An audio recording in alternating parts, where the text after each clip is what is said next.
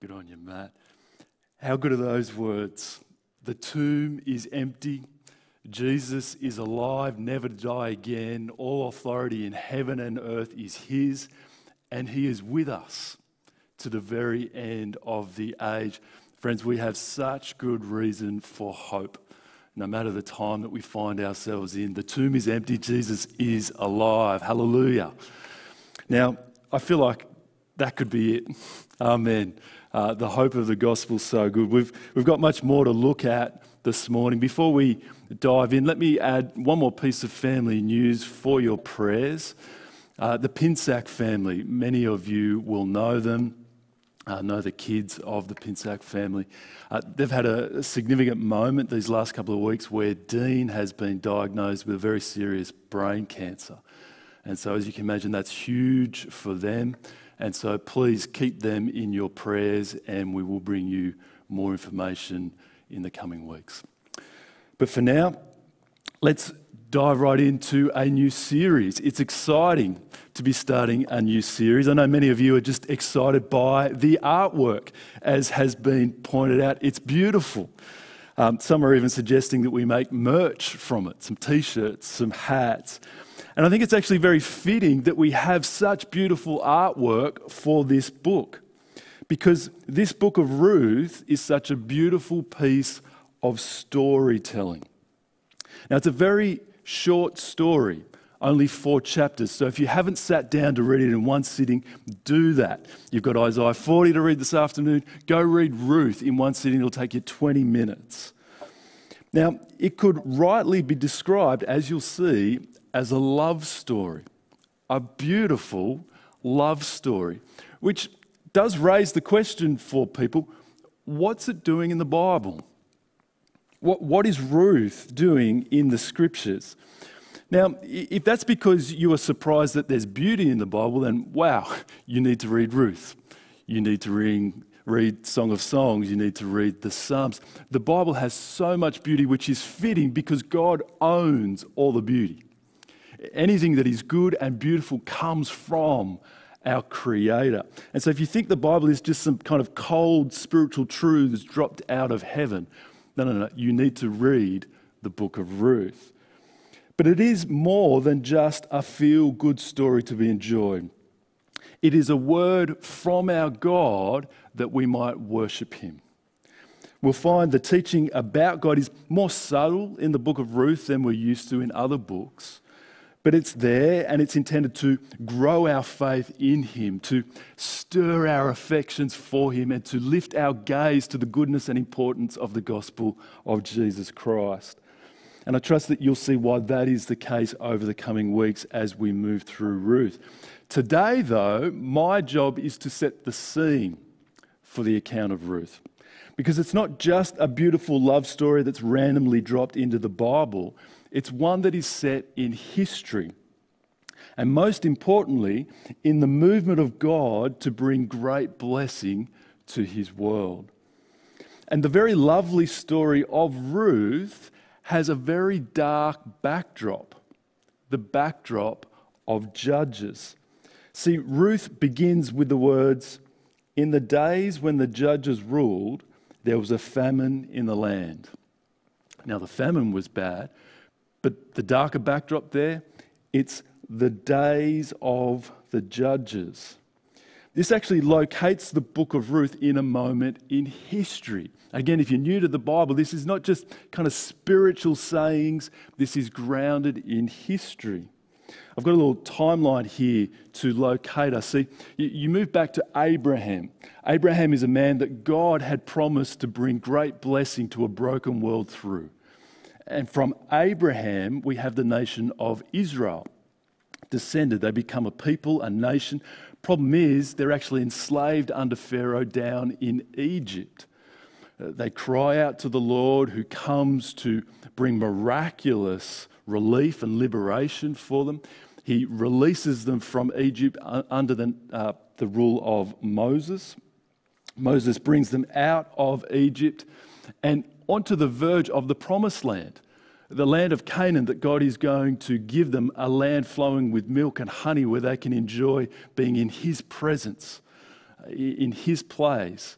But about 5 minutes after the Exodus, the nation of Israel have repeated the sin of their first parents, Adam and Eve, rebelling against God. And so God rightly brings a judgment on them and says, you will wander in the desert for 40 years until this generation dies out. And so it's not until Joshua and the next generation that the people of Israel actually enter into the promised land of Canaan or Palestine. But once Joshua dies, there's a leadership vacuum. And we enter a number of centuries called the days of the judges. And it's in this period that Ruth is set. And to help us better appreciate that setting, we're going to take a fly over the book of Judges, making some connections to Ruth and to ourselves as we go. So, if you've got your Bible there, turn back open to Judges. It's the book just before Ruth. And I'll take us through the whole book in 4 points. Here's the first one. It's the point of cycle and spiral. Now, speaking of wonderful artwork to go along with our series, we really are blessed to have people with these gifts. Here is the artwork from our Judges series that we did back in 2013. And I show it to you because it helpfully captures the message of the book. It captures a nation, the people of God no less, not just cycling through the pattern of sin, judgment, repentance, salvation, but spiraling deeper into a dark hole, so that the book actually ends without repentance and without salvation. Let me give you a sense of it. Chapter 1 in Judges starts to list the lands that the people of Israel come into and take. This is as the Lord had instructed them. But here we find the first sign of trouble. They don't actually drive out all the nations and take the land as they've been instructed. So, chapter 2, verse 1, look there with me. The angel of the Lord went up from Gilgal to Bochum and said, I brought you up out of Egypt and led you into the land I swore to give to your ancestors. I said, I will never break my covenant with you, and you shall not make a covenant with the people of this land, but you shall break down their altars. Yet you have disobeyed me. Why have you done this? And I've also said, I will not drive them out before you. They will become traps for you, and their gods will become snares to you. Now, what we have here is the nation of Israel living in the land, and instead of living in it on their own, they're actually mingled with the nations who become a great trap and snare for them. One of the nations is the nation of Moab. Moab inflict massive grief on Israel, which is just a significant point to note in the historical context, given who Ruth is. When we come to Ruth, we're going to find that she brings great blessing to Israel, and she's a Moabitess. It's amazing. Come to chapter 2, verse 10. After that whole generation had been gathered to their ancestors, another generation grew up who knew neither the Lord nor what he had done for Israel. Then the Israelites did evil in the eyes of the Lord and served the Baals.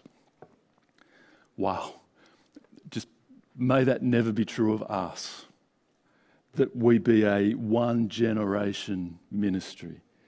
What we see here is just how quickly and tragically the next generation can turn away from the Lord. May that never be us. God has been so gracious to us over the last 20 odd years. We are now seeing another generation coming up. May it be another one and another one by God's grace.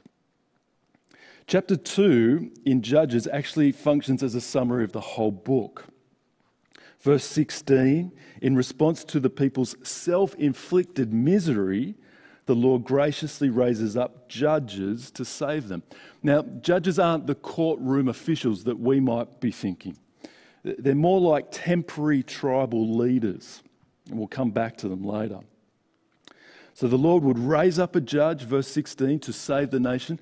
Verse 19, but when the judge died, the people returned to ways even more corrupt than those of their ancestors, following other gods and serving and worshipping them. They refused to give up their evil practices and stubborn ways. There's a summary of the book of Judges. This cycle and spiral. Chapters 3 through to 16 takes us through that cycle under 12 judges that are raised up to do that very thing, to bring relief, though the people then, after they die, return to their sin even greater. Then chapters 17 through to 21, the end of the book, take us beyond the cycle into the spiral to show us the spiritual and moral disintegration that comes to this nation, the people of God, where we see idolatry, theft, abduction, rape, sodomy, murder, prostitution, child sacrifice, civil war, and more. Now, I'll save us from looking closely at the details. In fact, I've been exhausted this week as I've spent time in the book of Judges, and I think that's the point of the book. You're supposed to be exhausted. And you can be thankful that this is just going to be a quick fly over rather than a slow hike. And those of you who were with us in 2013 will remember how thick that hike is. But let's not miss a massively important and timeless truth being taught here. And it's this: humanity is lost on its own. You, me, us are without hope on our own. And I realise that is one of the most offensive things to say in our day. But the Bible is saying that our hope of a world right side up will not be found within. There is no new leaf that we can turn over. I've been reading a bunch of stuff this week on the book of Ruth, reading a bunch of commentators, and I read one who was trying to make sense of the way that the book of Judges ends, deep, dark depravity among the people of Israel, and the book of Ruth, which is quite the contrast, and particularly for one of the main characters, Boaz, who sparkles. It seems like he can do no wrong. And this commentator was trying to make sense of, well, how do we get from the scene of Judges to the scene of Ruth? And she says this, her conclusion: the Israelites transformed themselves to be a society that learns to look beyond surface appearances and to recognize virtue from within. No. No. That is not what happens. I mean, that diagnosis, that conclusion is classic of our constant desire to dethrone God, to bump him off the throne, to put ourselves on it, to put humanity at the center of the universe. In fact, our modern diagnosis of the problems that ancient Israel faced in the time of the Judges would probably be the sin of intolerance, of bigotry. They come into a land, if only they had learnt to kind of assimilate and to accept the different points of view. Well, the irony is that's exactly what they did. They embraced the nations and spiraled into decay. Now, just a quick point on that. We're dealing with a very different period of history when we look at the book of Judges to our own. That is, the people of God in the time of the Judges in the Old Covenant were to be a nation under God, ruled under God, that they were to be holy, which is why they weren't to assimilate. Now, for us, the people of God in Christ today, it's through Christ that we are connected to God. And we are in the world. We're not to be of the world, but there's nothing in the New Testament about driving people out. We're dealing with a very different period of history. Yet, the same human nature remains.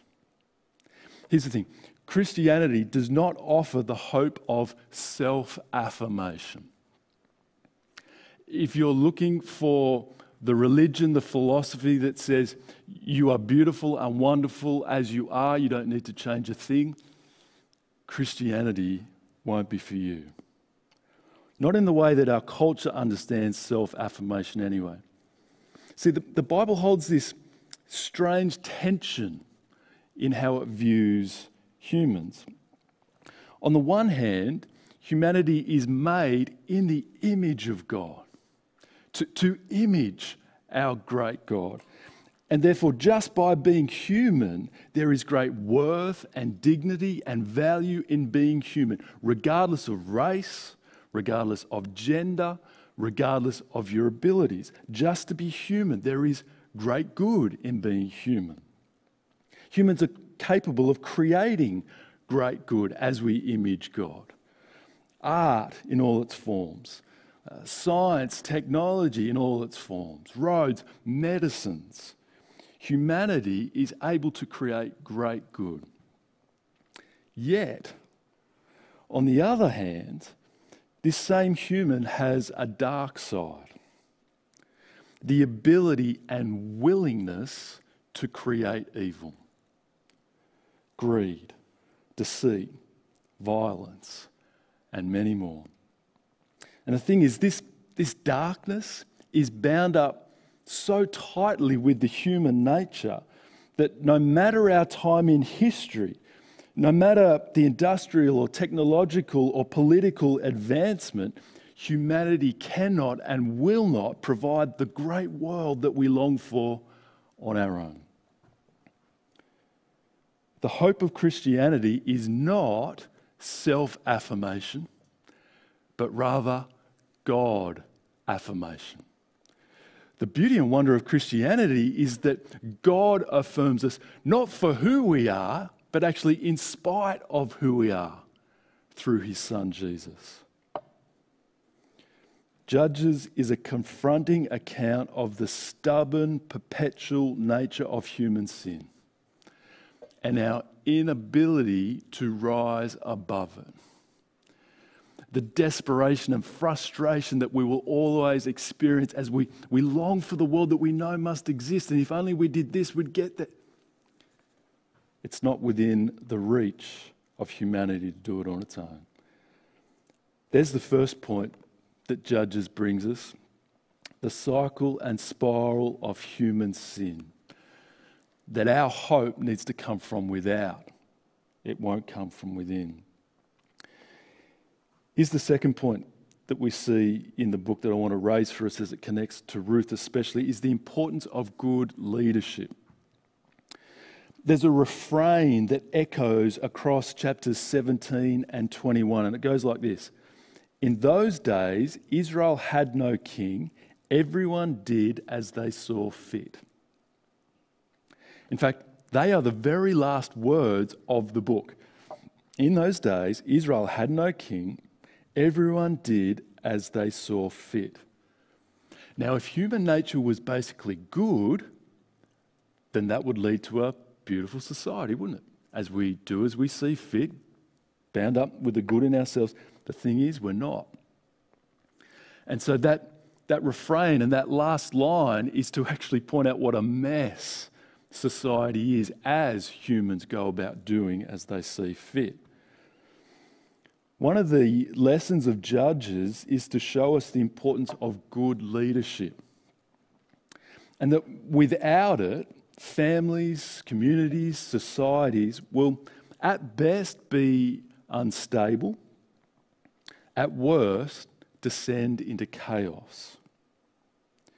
And this instability without leadership plays out in a number of ways in Judges. One of them being that the vulnerable become even more vulnerable. The vulnerable are even more vulnerable. Why? Well, because there's no rule and order brought to bear on a society to see that the vulnerable are cared for. Again, if we were basically good as humans, you wouldn't need that. Evidence shows otherwise. Now, I raise this because it provides some background to an issue that we'll come across in Ruth that will likely at least catch our attention and quite possibly for many bristle us. And it's this issue. It's the issue of Naomi and Ruth, the two key women in the story, needing a man for their welfare, being lost without a man. This may well be very offensive to our modern ears. What are you saying? It goes against every Disney movie that's been made for at least the last 10 years. A woman needing a man? Now, we'll come to the issue in more detail in the text in the coming weeks, right? But for now, just note that even though God had provided laws to protect the vulnerable in the law of Moses, without good leadership to see that it's applied within a society, it's neglected, it's the powerful who rule, and it's the vulnerable who become even more vulnerable. Much of the security and opportunities that we enjoy today trade on a long heritage of leadership that's been concerned for the vulnerable. Aware that sinful human nature won't just naturally drift towards caring for the weak as a society. I mean, panic buying. Have you seen it? I mean, it's stupid, isn't it? My local Coles, the toilet paper aisle is, stripped bare.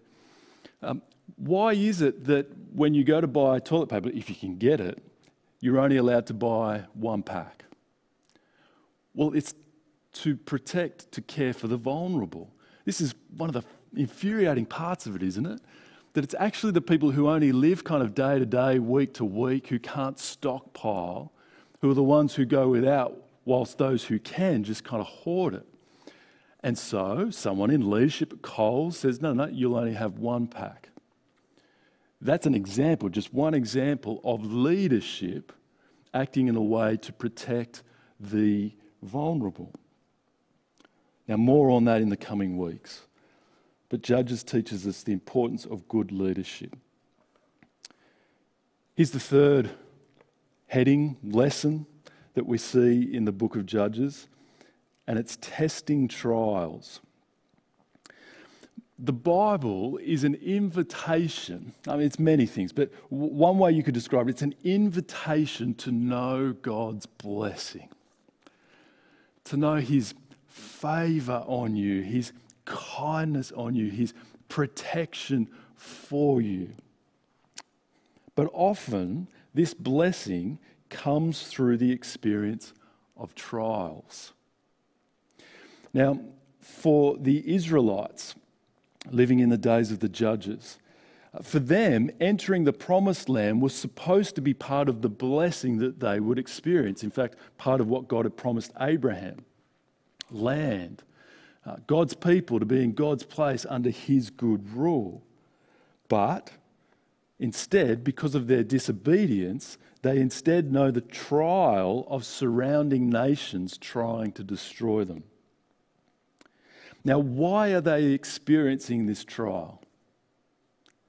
Well, because of their disobedience.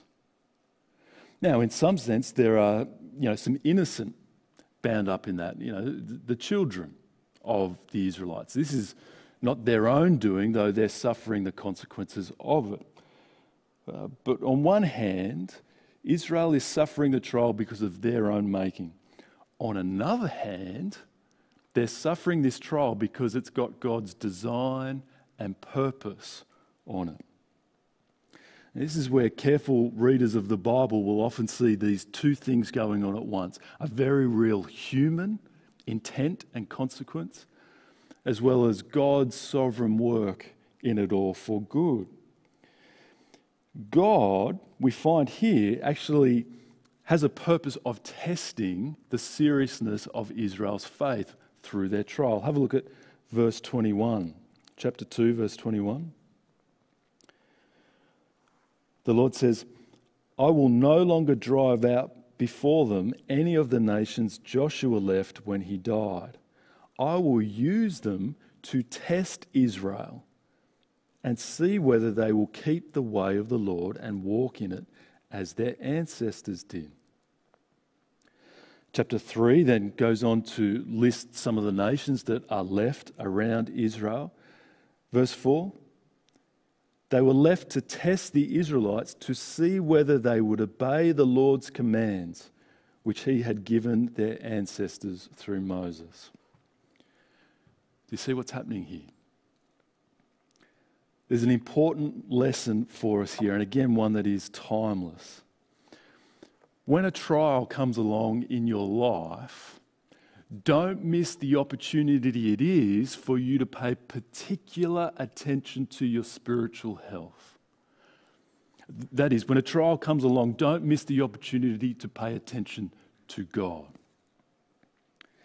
Now, some of you are experiencing very particular and pressing trials at the moment. We've mentioned a couple already this morning, and there are many more out there, I know. And we want you to know that we love you, we pray for you, we as a church want to do all that we can for you. But let me touch on one particular trial that most of us are experiencing.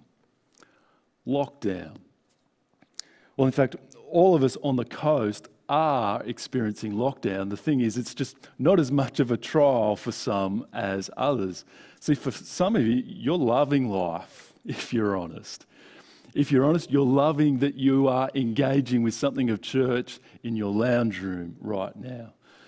You're loving the excuse not to see people through the week. Maybe you're the introverted type.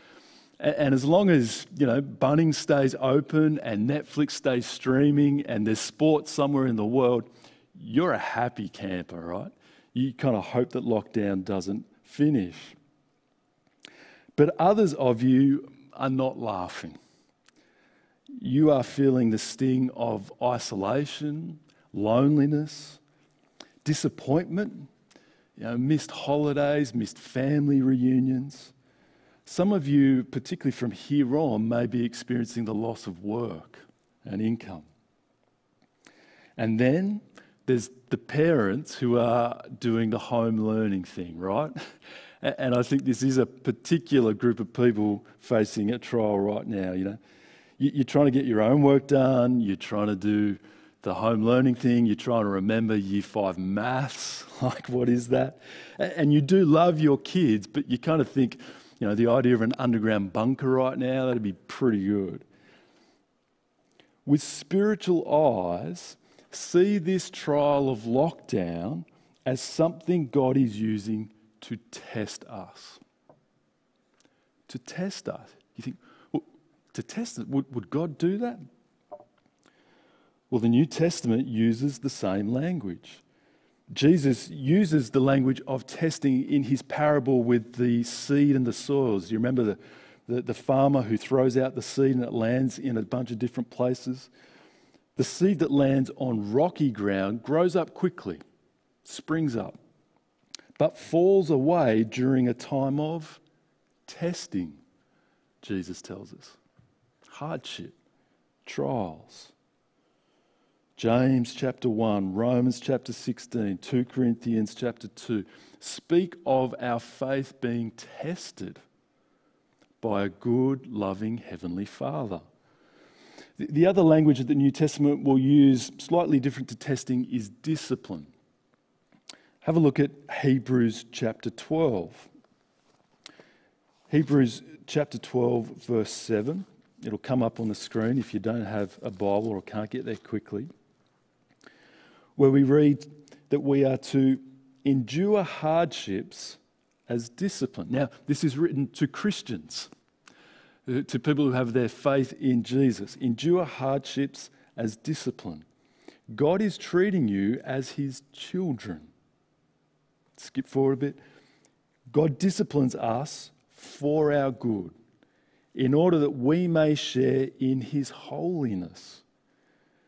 No discipline seems pleasant at the time, but painful. And many of you are going, amen. Later on, however, later on, catch that, later on, not right here and right now in this moment, but later on, it produces a harvest of righteousness and peace for those who have been trained by it. And some of you are thinking, oh man, the trials are so hard, man. That better be a massive harvest. Yes, it will. By faith, by God's grace. How might knowing this, being reminded of this, change your attitude and action with the trial of lockdown? I've been reflecting on this week and thinking I need to let it serve as a mirror of my faithfulness. It's kind of that the frustrations kick in and everything changes, and let it serve as a mirror of my faithfulness. Because it's one thing for me to profess my love and commitment to the Lord when life is pretty good, when the sun is shining. It's another thing, and surely a truer reflection of what's really going on, when the clouds come in, when hardship and trials strike. Will I continue to keep the way of the Lord and walk in it as my Christian ancestors have? What responsibility am I going to take for my spiritual health without all the usual rhythms of church life? What responsibility am I going to take for those around me? For me, it's my family, my wife, my kids. What is it for you? Let your trials drive you to God, not from Him. There's that saying, when the going gets tough, the tough get going. Christianity says when the going gets tough, the trusting keep trusting. Let the trial actually be a mirror for where you are at with the Lord. And here's another thing that the book of Judges and trials causes us to think about. What will you be like? What will I be like on the other side of the trial? See, take lockdown. It will end. Though it feels like it may not. It will. Even the COVID thing, in the way that we're experiencing, will end. Borders will open up. Much of life will go back to what we know it. When we come into greater comfort, will it lead to greater care before the Lord or greater complacency? See, in the Judges, Israel, they're being tested under trial. They cry out to God. He comes, He brings relief, and they turn their backs on Him. I wonder if even kind of lockdown version 2 has caused us to think about things. Remember lockdown 1 and maybe things we were crying out to God for, and then He brought relief. Did we continue to pay the same kind of attention to God in that as we are maybe now? Will we learn from Israel in the time of Judges and remain dependent and humble on God by His strength? There's the third thing.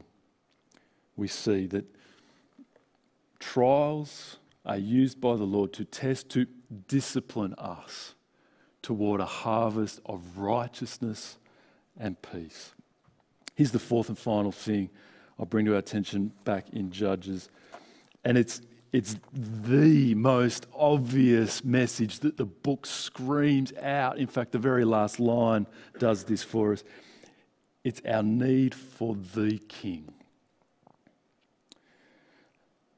See, God provides judges, kind of temporary tribal leaders, but gee, they're an unlikely, messed up bunch.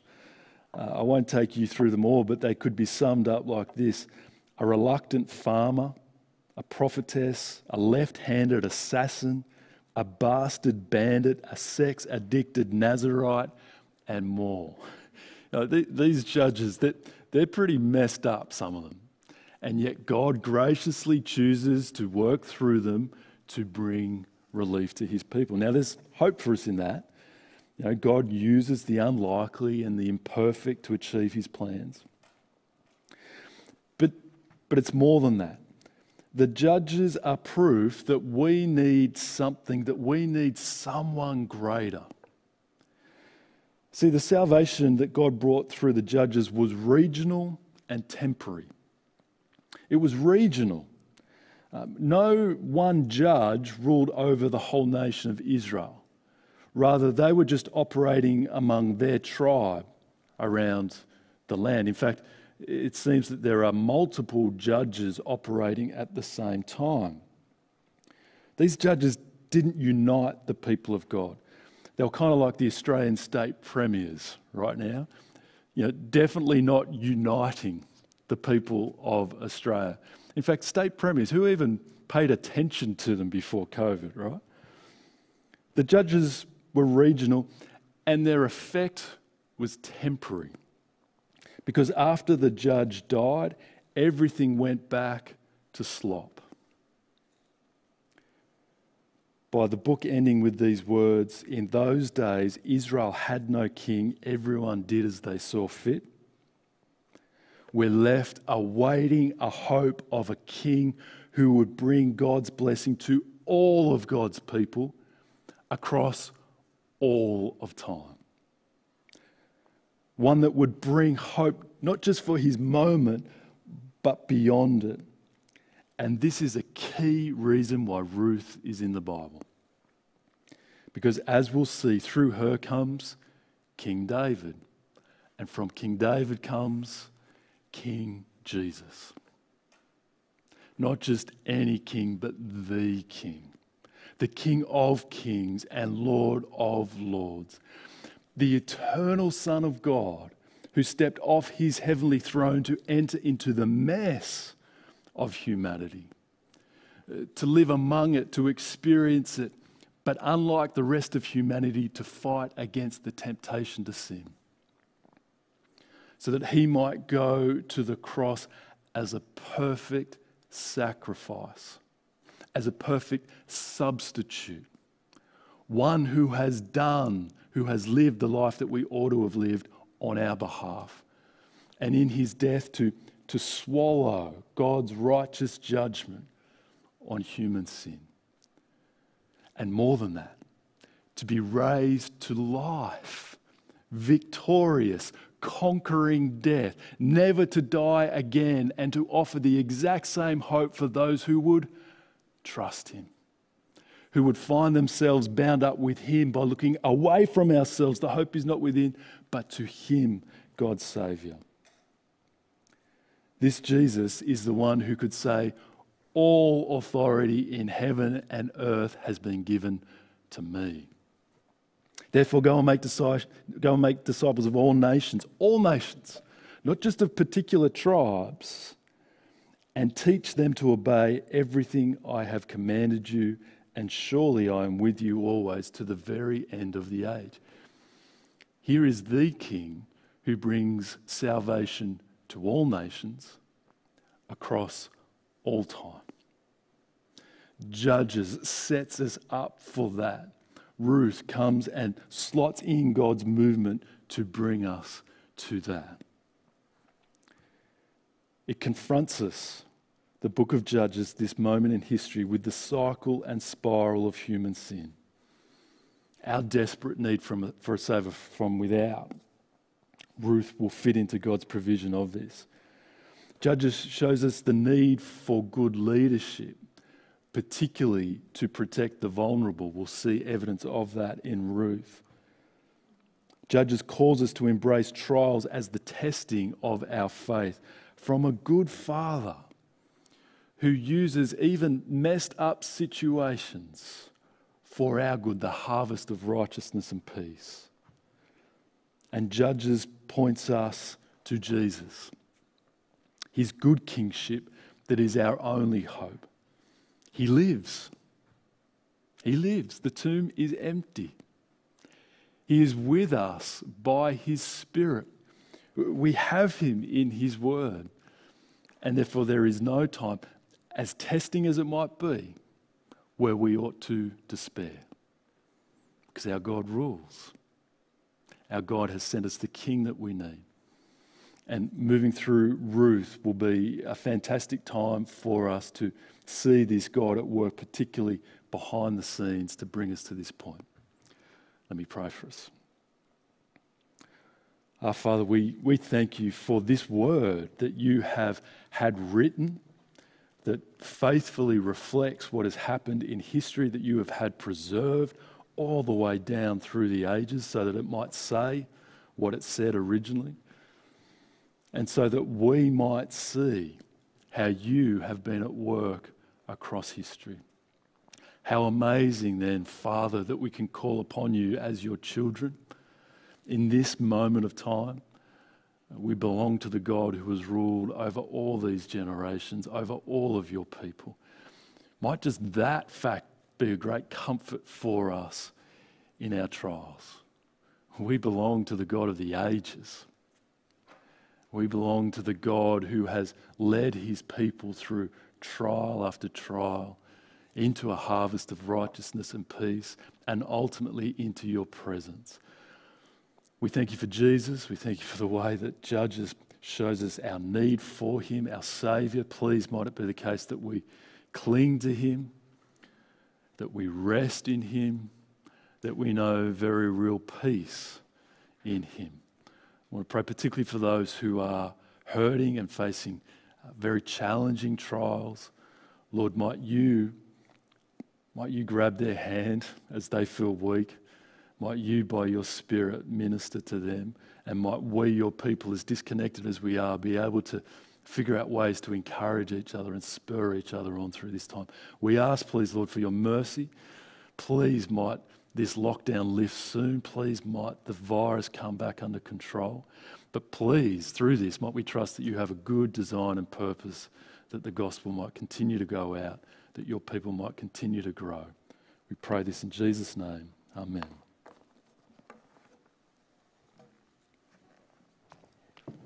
How great is our God.